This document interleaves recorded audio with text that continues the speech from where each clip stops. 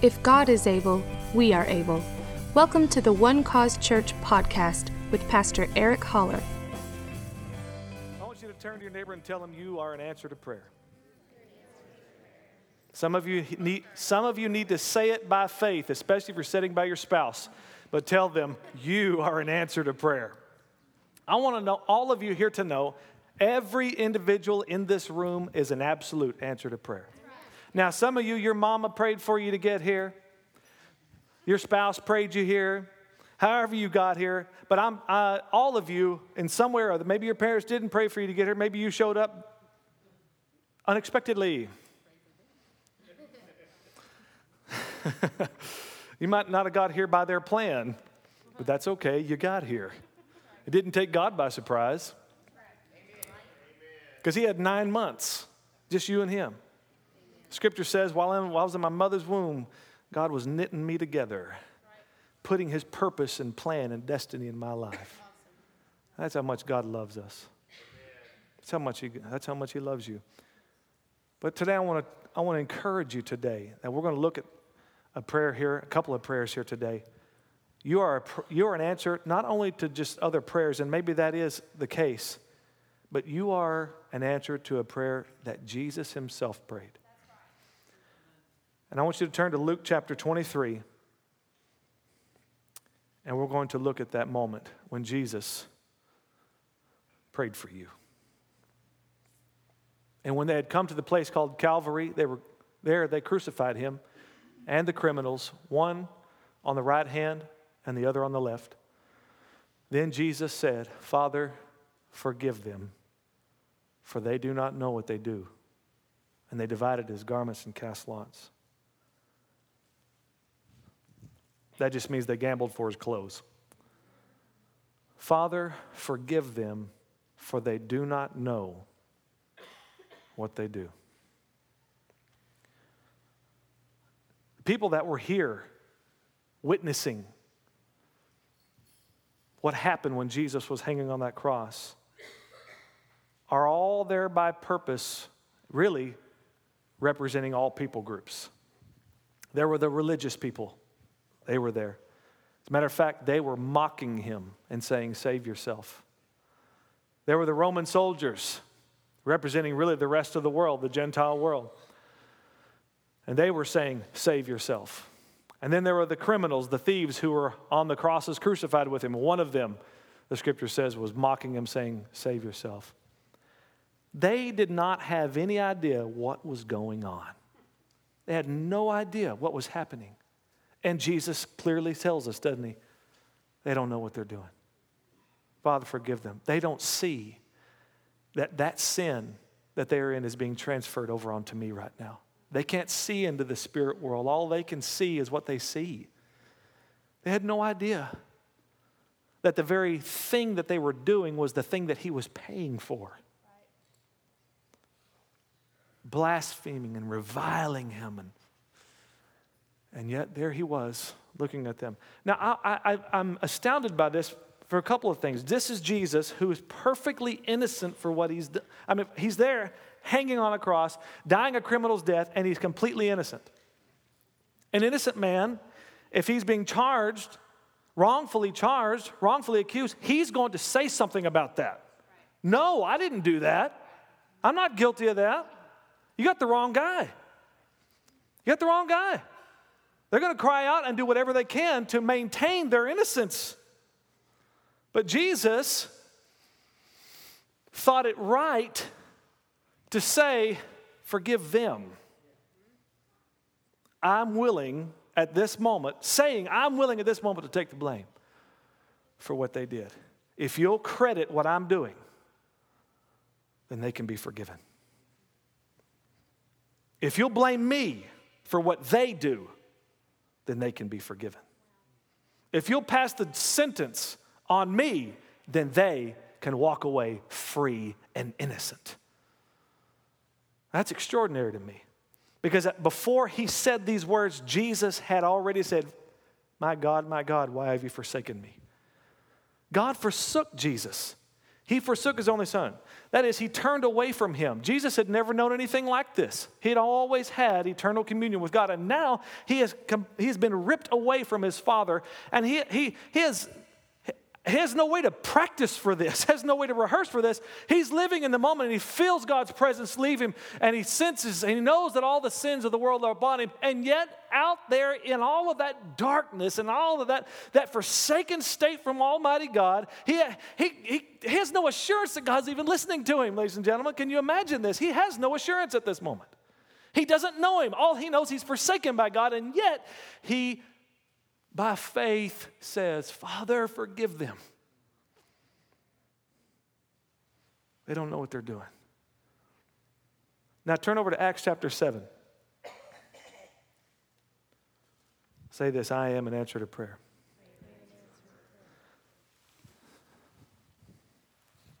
Acts chapter 7, and verse 59, they stoned Stephen as he was calling on God and saying, Lord Jesus, receive my spirit. Then he knelt down and cried out with a loud voice, Lord, do not charge them with this sin. And when he had said this, he fell asleep. Now, Stephen is the first martyr in the church, the first one recorded killed for the gospel's sake. He is being pummeled with rocks. He's dying a painful and gruesome death. By their hands, his life is being ripped away from him.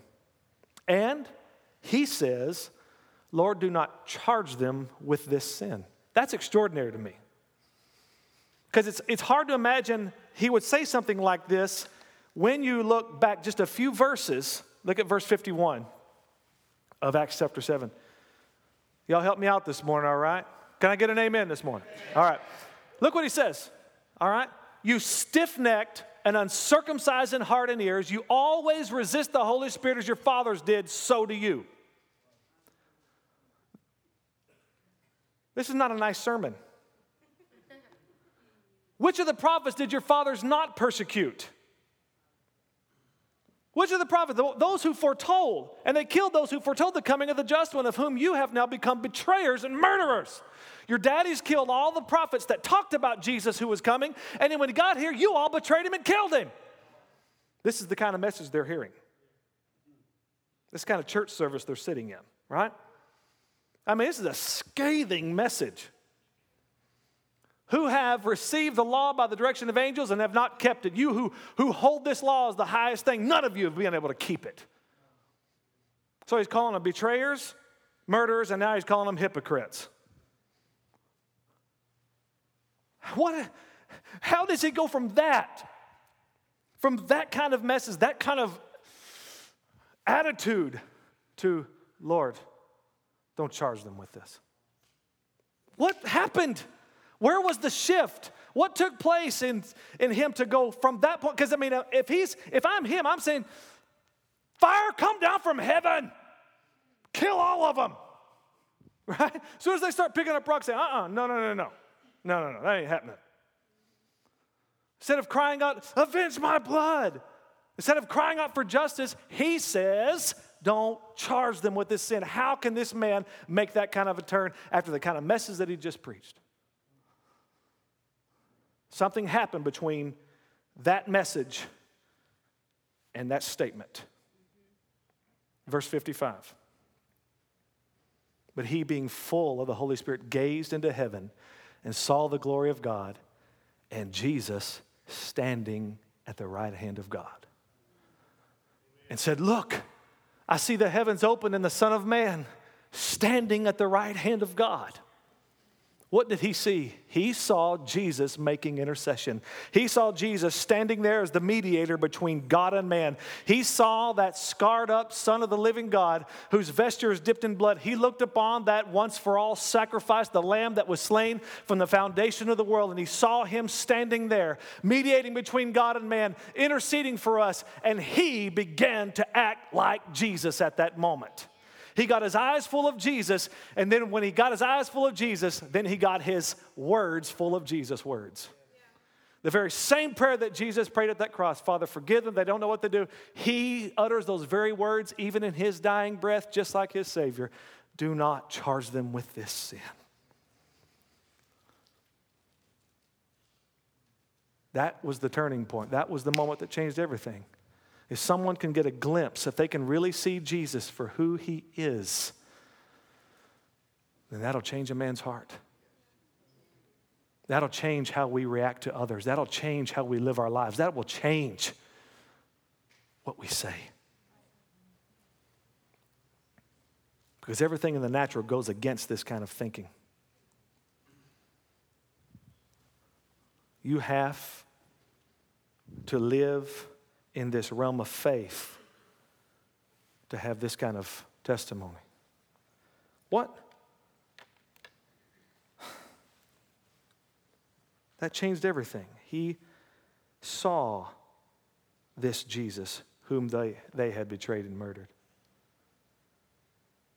He saw him in all of his glory. And in all of his glory, he's praying for us. Therefore, he is also able to save to the uttermost those who come to God through him, since he always lives to make intercession for them. Hebrews chapter 7.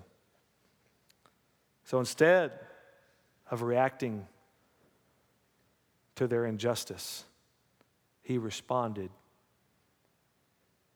to Jesus. And there just happened to be a certain guy that was there when he was stoned. Verse 58 says, and they cast him out of the city and stoned him, and the witnesses laid down their clothes at the feet of a young man named Saul. Saul was one of those who were there that Stephen prayed for. We know him as who? Look at verse 1 of chapter 8. Now Saul was consenting to his death. That is, Saul thought what happened to Stephen was good. He was in agreement. At that time, a great persecution arose against the church, which was at Jerusalem, and they were all scattered throughout the regions of Judea and Samaria, except the apostles. And devout men carried Stephen to his burial and made great lamentation over him. As for Saul, he made havoc of the church. Everybody say havoc of the church. Entering every house and dragging off men and women, committing them to prison. Saul is not a nice guy. He hates the church. He hates the message of Christ. And he's doing everything he can to destroy these people and this message. Doesn't care if it's women. Men and women don't care. Drag them off, take them to prison. A lot of them died, were executed for it. Stephen had interceded for Saul. And when he did that, ladies and gentlemen, it looked like everything got worse. After he prayed, it looked like things got worse. Because that's what happened here in chapter. Saul went nuts at this point, trying to destroy all of them that spoke like Peter did. If you could compare him to somebody today, it would be Osama bin Laden. He was the number one terror to the church of that day. Men and women alike being dragged out of their homes, thrown into prison. The thing about Saul was he believed that he was doing the right thing. Yeah. Amen. He was sincerely believing that what he was doing was right, that it was for God. Because his religion, he was so trapped in his religion that that's what told him. That's what made sense to him. These guys are trying to dismantle what I've always known. These guys are trying to destroy everything that I was raised in. And so I have to deal with them for the cause, for the sake of God. And he was definitely pro-God, no doubt. Saul was pro-God. The guy had the first 5 books of the Bible memorized. He was pro-God. However, he was anti-church. He was anti-Christ. That's in the world today. A lot of people are pro-God. Just don't bring Jesus into the picture, and we'll all be cool. Because Jesus he draws the line in the sand. You got to deal with this man because he said unreasonable things. He didn't just have some good teachings to try to live by and think positively about. He wasn't just some other prophet out there among many. Jesus made crazy statements that all of us as individuals have to deal with. One of those was, I am the way, the truth, and the life. No one comes to the Father but by me. He didn't say, I am a way. I'm another option, if you please. He said, I am the way. I am the truth. There are not many truths. I am the truth. I am the life. There is no other life but me. No one comes to the Father but by me. Religions are continually building roads to something on the other side, building roads to access to God or to eternal bliss of some way, and by their actions, by what they do. And they all will lead to God, but it will be God the judge of all mankind. But Jesus said, the road you get on, me, this road, I'll take you to the Father, not to the judge. Hallelujah. Amen. Men can't build a road to the Father. So the Father built a road to us through His Son. And that is the way to eternal life. Saul was doing everything he could to destroy what God had begun. He was for God, but he was against the church. And that's pretty silly to say today. And I've heard Christians say it. I love God, I just don't love the church. That'd be like me telling Heather, I love you, I just don't love your body. I mean, I love you, but I just really can't stand the way you look. That is messed up. None of that's true. But we'll talk about that later.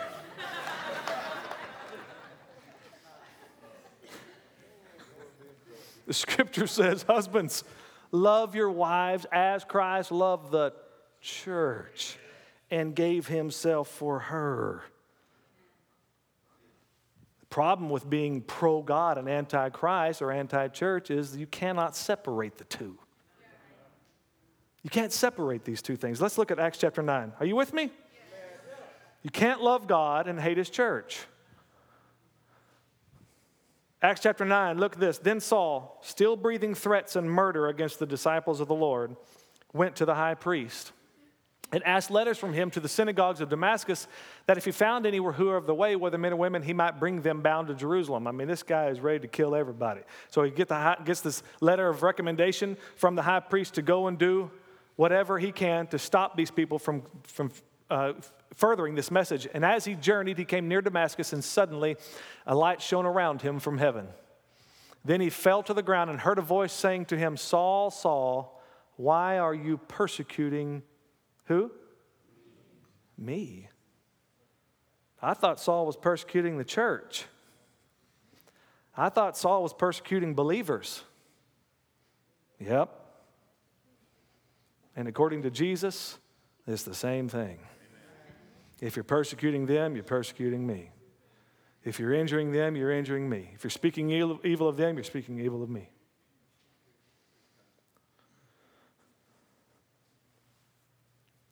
Jesus takes it personally when you come under attack. He takes it personally. Why? Because you are the body of Christ. You are the body of Christ. You guys pinched each other earlier. You have green on? Kinda. I'm going to pinch you anyway. Okay. Right? What am I pinching? My arm. Which is what? Your body. Right? She would say, normally, if I pinched her, she'd say, oh, you pinched me. She wouldn't call out that I pinched her arm because her arm is part of who she is. Right. It's her. I heard this statement one time. A young man came up to an older theologian and said, aren't you glad? Isn't it good to know that we are safe in the arms of Jesus? And he said, oh, I'm more assured than being safe in the arms of Jesus. He said, how can you be more secure than being safe in the arms of Jesus? He said, young man, I'm not safe in the arms of Jesus. I'm safe as an arm of Jesus. Yeah. Hallelujah. And Jesus he's not amputated. He doesn't have missing parts. Hallelujah. I'm safe as an arm. I am the body of Christ. We are the body of Christ. Hallelujah. So he, trembling and astonished, said, Lord, what do you want me to do? Then the Lord said to him, arise, go into the city, and you will be told what you must do. And the men who journeyed with him stood speechless, hearing a voice, but seeing no one. Then Saul arose from the ground, and when his eyes were opened, he saw no one.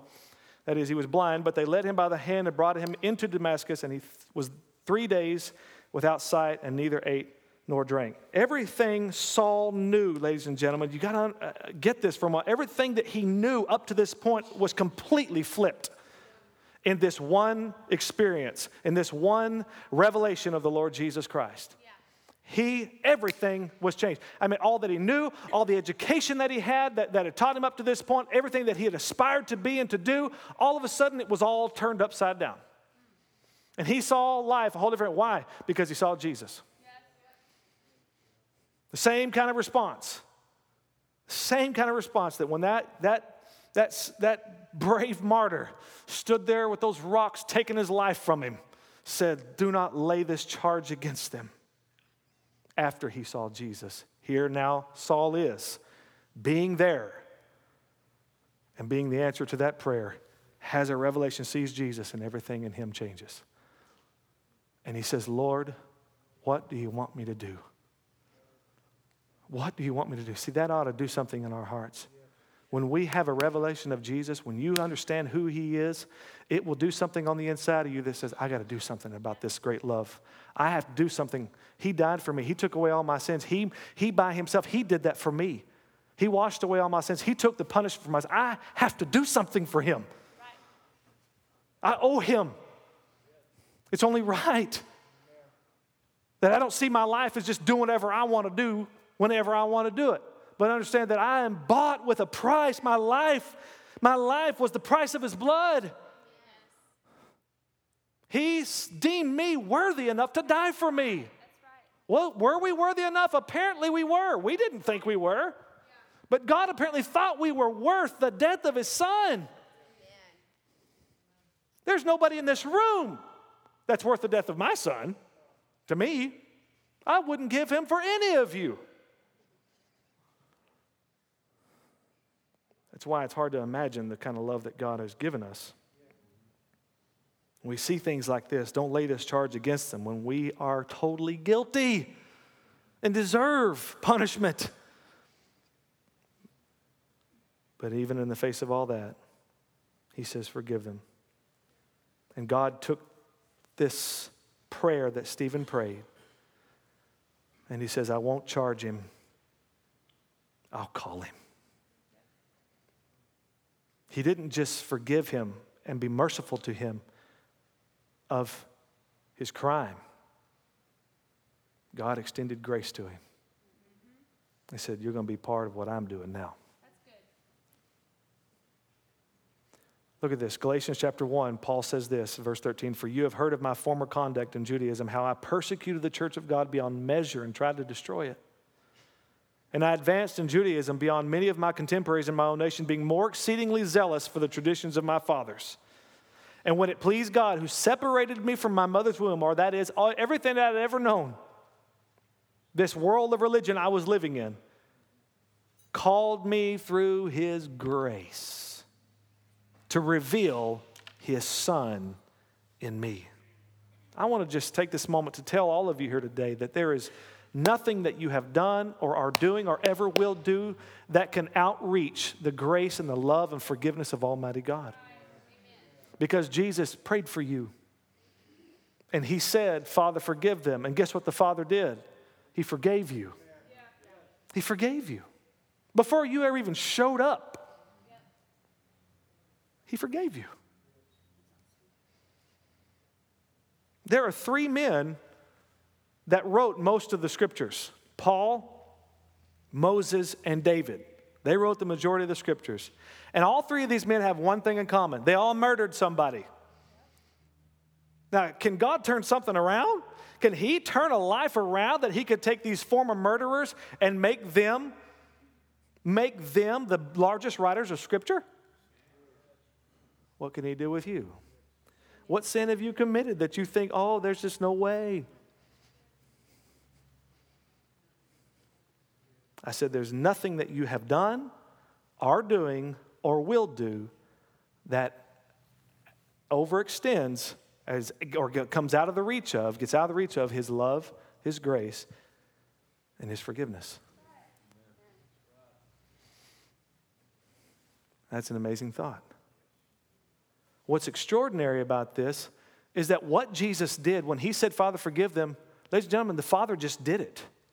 God was satisfied to give to credit Jesus with all of our sin, to blame him for what we did. That's extraordinary to me. He blamed Jesus for what you and I did. And Jesus carried it all the way through. And it was finished. He said, it's finished. It's all done. So now, the right thing for God to do, the just thing now, is to extend now the benefits of the mercy and deem you innocent, not guilty anymore, innocent of your sins. It's only the right thing to do now. Remember 1 John 1:9 says, if we confess our sins, he's faithful and just to forgive. Just seems like it would say he's faithful and merciful, but it says he's faithful and just. Because it's not just if God punishes you for what he punished Jesus for. Amen. He already punished him so that you can receive forgiveness. How this forgiveness flow that continues to, a fountain was opened up on that day when Jesus hung his head in death. A fountain of grace and love to all mankind. Moses killed an Egyptian. Why did he kill the Egyptian? Well, because he was beating one of his brothers. David had a man named Uriah killed because he slept with Uriah's wife and got her pregnant and was trying to cover the whole thing up. Paul had Christians killed because he was trying to defend his religion. And yet God completely forgave them. And not only forgave them, gave them a significant place in history. Their lives stand up as testimonies to us today. Your life is a testimony to the goodness of Almighty God because he forgot your sins. That's why you can have hope to get up and continue to move forward even when you have sinned. Because God doesn't hold it against you. Are you hearing me today? This gives you hope to continue to go forward in God. Not to condemn yourself and not to stay in this cycle of guilt and shame at God. He's not holding that against you. Move forward. Live out this testimony, this new testimony that you are now a new creation in Christ Jesus. Live out that life. Live out that reality. That old things are passed away and all things have been made new. That Jesus Christ made you blameless. He made you holy. He made you right with God. He brought peace. And what he's asking of you is that if you live in it, then walk in it.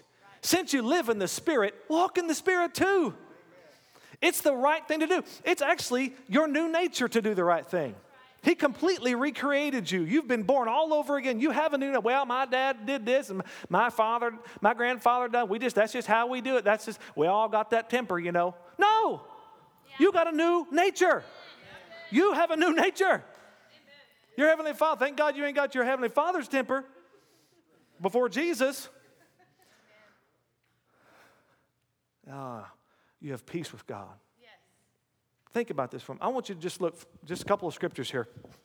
This is amazing to me. That David, look at Acts chapter 13, verse 22. Let's talk about David for a moment. David was a good man. He did a lot of wonderful things for God. But that one thing that's tough, right? That really puts a mark on the old record, doesn't it? He had a man killed because he got that man's wife pregnant. So he just got rid of him. All right? And when he had removed him, he raised up for them David as king, to whom also he gave testimony and said, I have found David, the son of Jesse, a man after my own heart, who will do all my will. Did David do all God's will?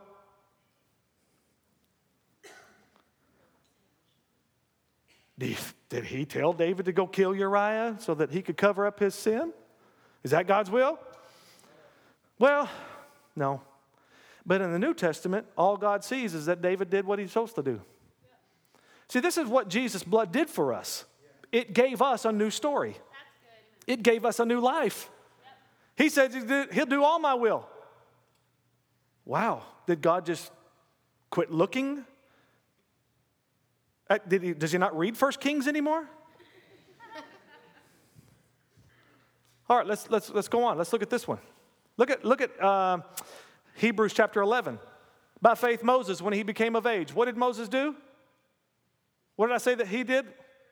Murdered somebody, right?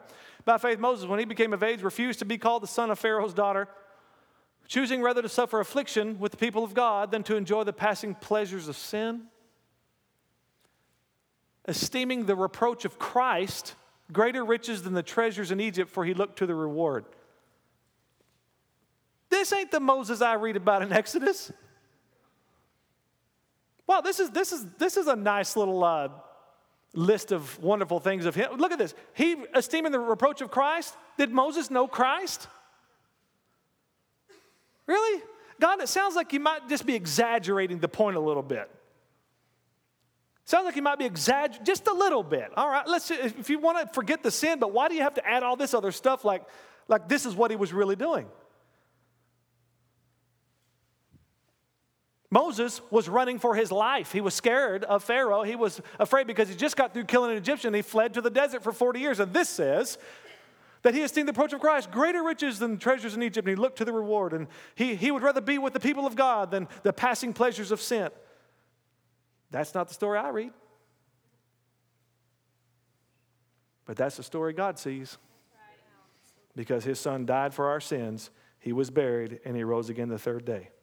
It looks like God has rose-colored glasses on when it comes to his people. It just looks like, according to him, they can just do no wrong. I don't know about you, but that does something really good to me today. Let's look at one more. Look at Abraham. Romans chapter 4. He did not waver at the promise of God through unbelief. Yes, he did. Yes, he did. That's not true. He did too. He did too. There's a guy named Ishmael that showed that he wavered. God promised him a son. So he said, okay, how can I help God out in the process? That's what he did. So he wasn't fully believing what God said. So he took Hagar, Sarah offered Hagar, her handmaid, for him to have relations with. And so they conceived Ishmael. Not in God's plan. But this says he did not waver at the promise of God through unbelief, but was strengthened in faith, giving glory to God. Verse 21. And being fully convinced that what he had promised, he was also able to perform. I'm amazed at that. Really? Yeah. Thanks to Jesus, who died for our sins, who was buried, who rose again the third day, Abraham got a new story. And this is the story. He believed God and didn't waver. So forget about the process it took him to get to that place. God only remembers that he did it. As far as he's concerned, that's all he needs to remember. And as far as God's concerned, all he needs to remember about you is that you got up and you keep going. That you walk this forgiveness out. That you choose to live holy even as you are holy. That you choose to live right because you are right. Amen. Are you hearing me? Good. It's what thrusts us into our destiny. It's what helps us be who we are when we know who we are. Amen. You see, it's that simple. You be who you are and do what you do. Because your life is not defined by what you do or don't do. It's defined by Jesus Christ. We are now in him. So everything about you is identified in him. Yes. Very good. Now you can sit here and think about all the things you've done, all the wrong things that you've done, the things you've said, the wretched thoughts that have gone through your mind, maybe even in this service today. So it's funny. I found that one of the tricks of the devil is to get people to think the most unholy thoughts when they're in church. So that they'll feel bad about themselves. So that they won't engage in worship because oh my God, there's no way I could lift my hands after thinking like that. Amen. Come on, am I talking to you today or what? I mean, Amen. I have found that to be true. But I want to remind you that there's an enemy out there who's accusing you and saying these things.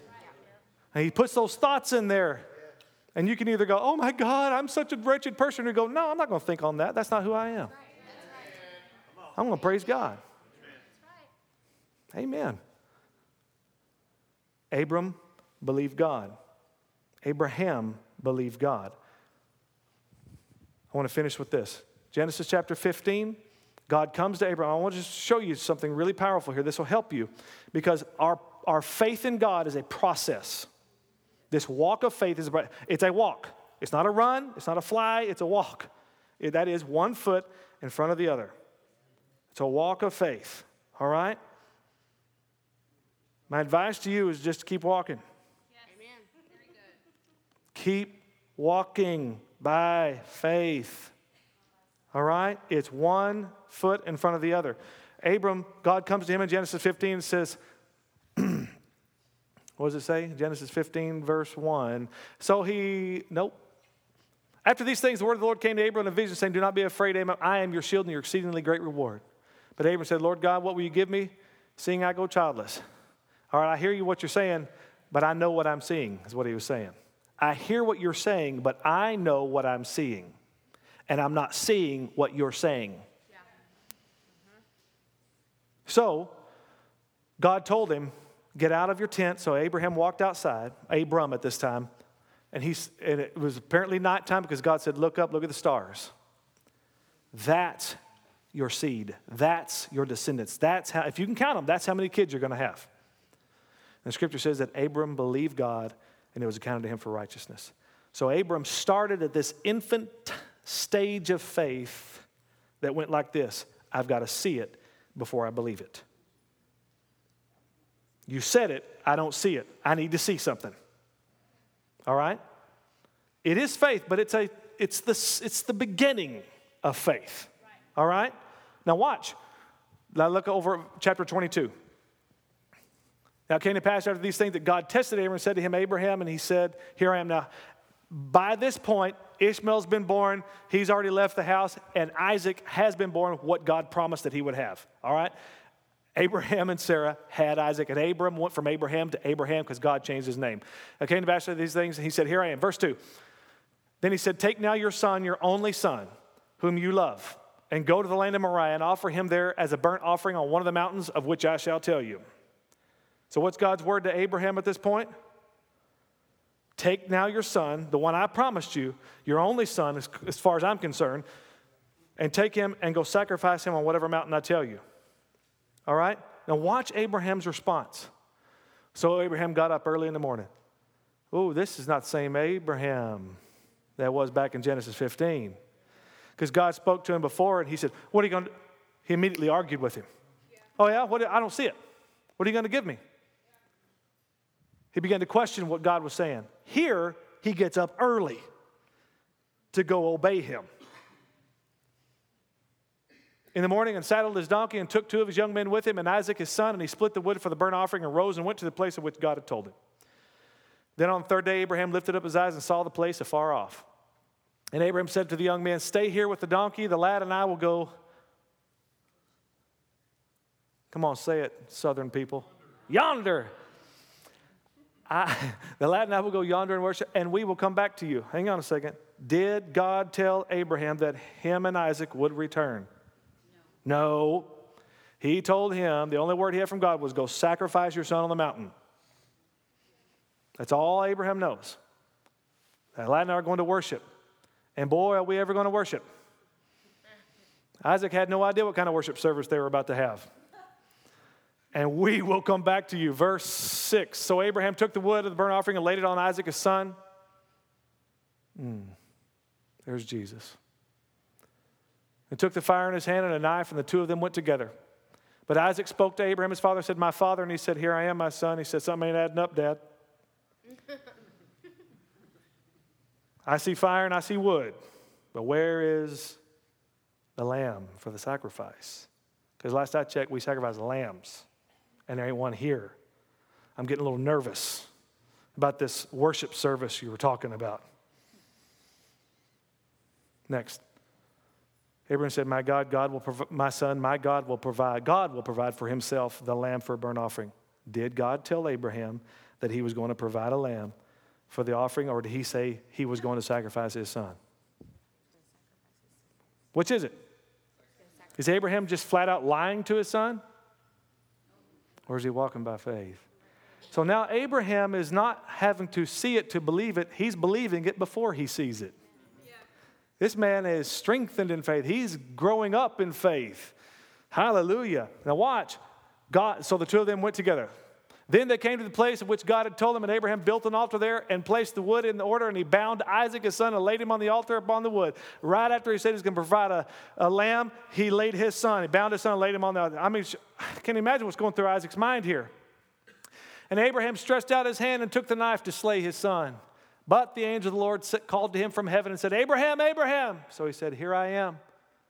And he said, do not lay your hand on the lad or do anything to him, for now I know that you fear God. I think that's kind of interesting. People say God knows everything. But here God says, now I know something. Now I know that you fear God. Well, God, if you know everything, didn't you already know that?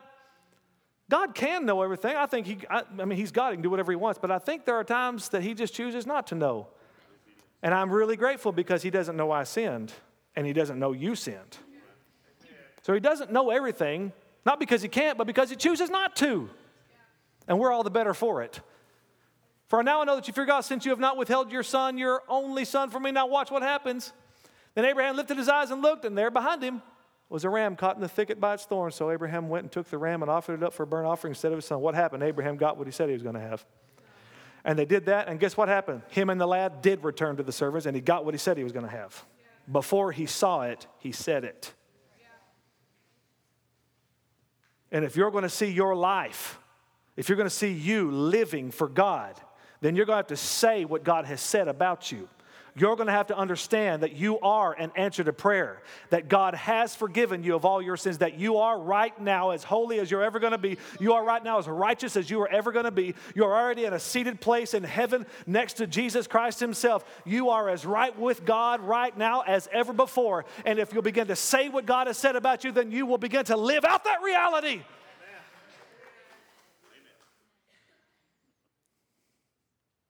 Let's pray for a moment. Every head bowed and every eye closed for a moment. Father. Thank you for listening to our podcast. We want to invite you to join us in service Sundays at 9:30 or 11 a.m. and Wednesdays at 7 p.m. Go to onecausechurch.com for location and events. You can also like us on Facebook and follow us on Twitter at One Cause Church. If you would like to partner with our ministry, you can now donate securely online. Just click on the link located on the front page of our website at onecausechurch.com.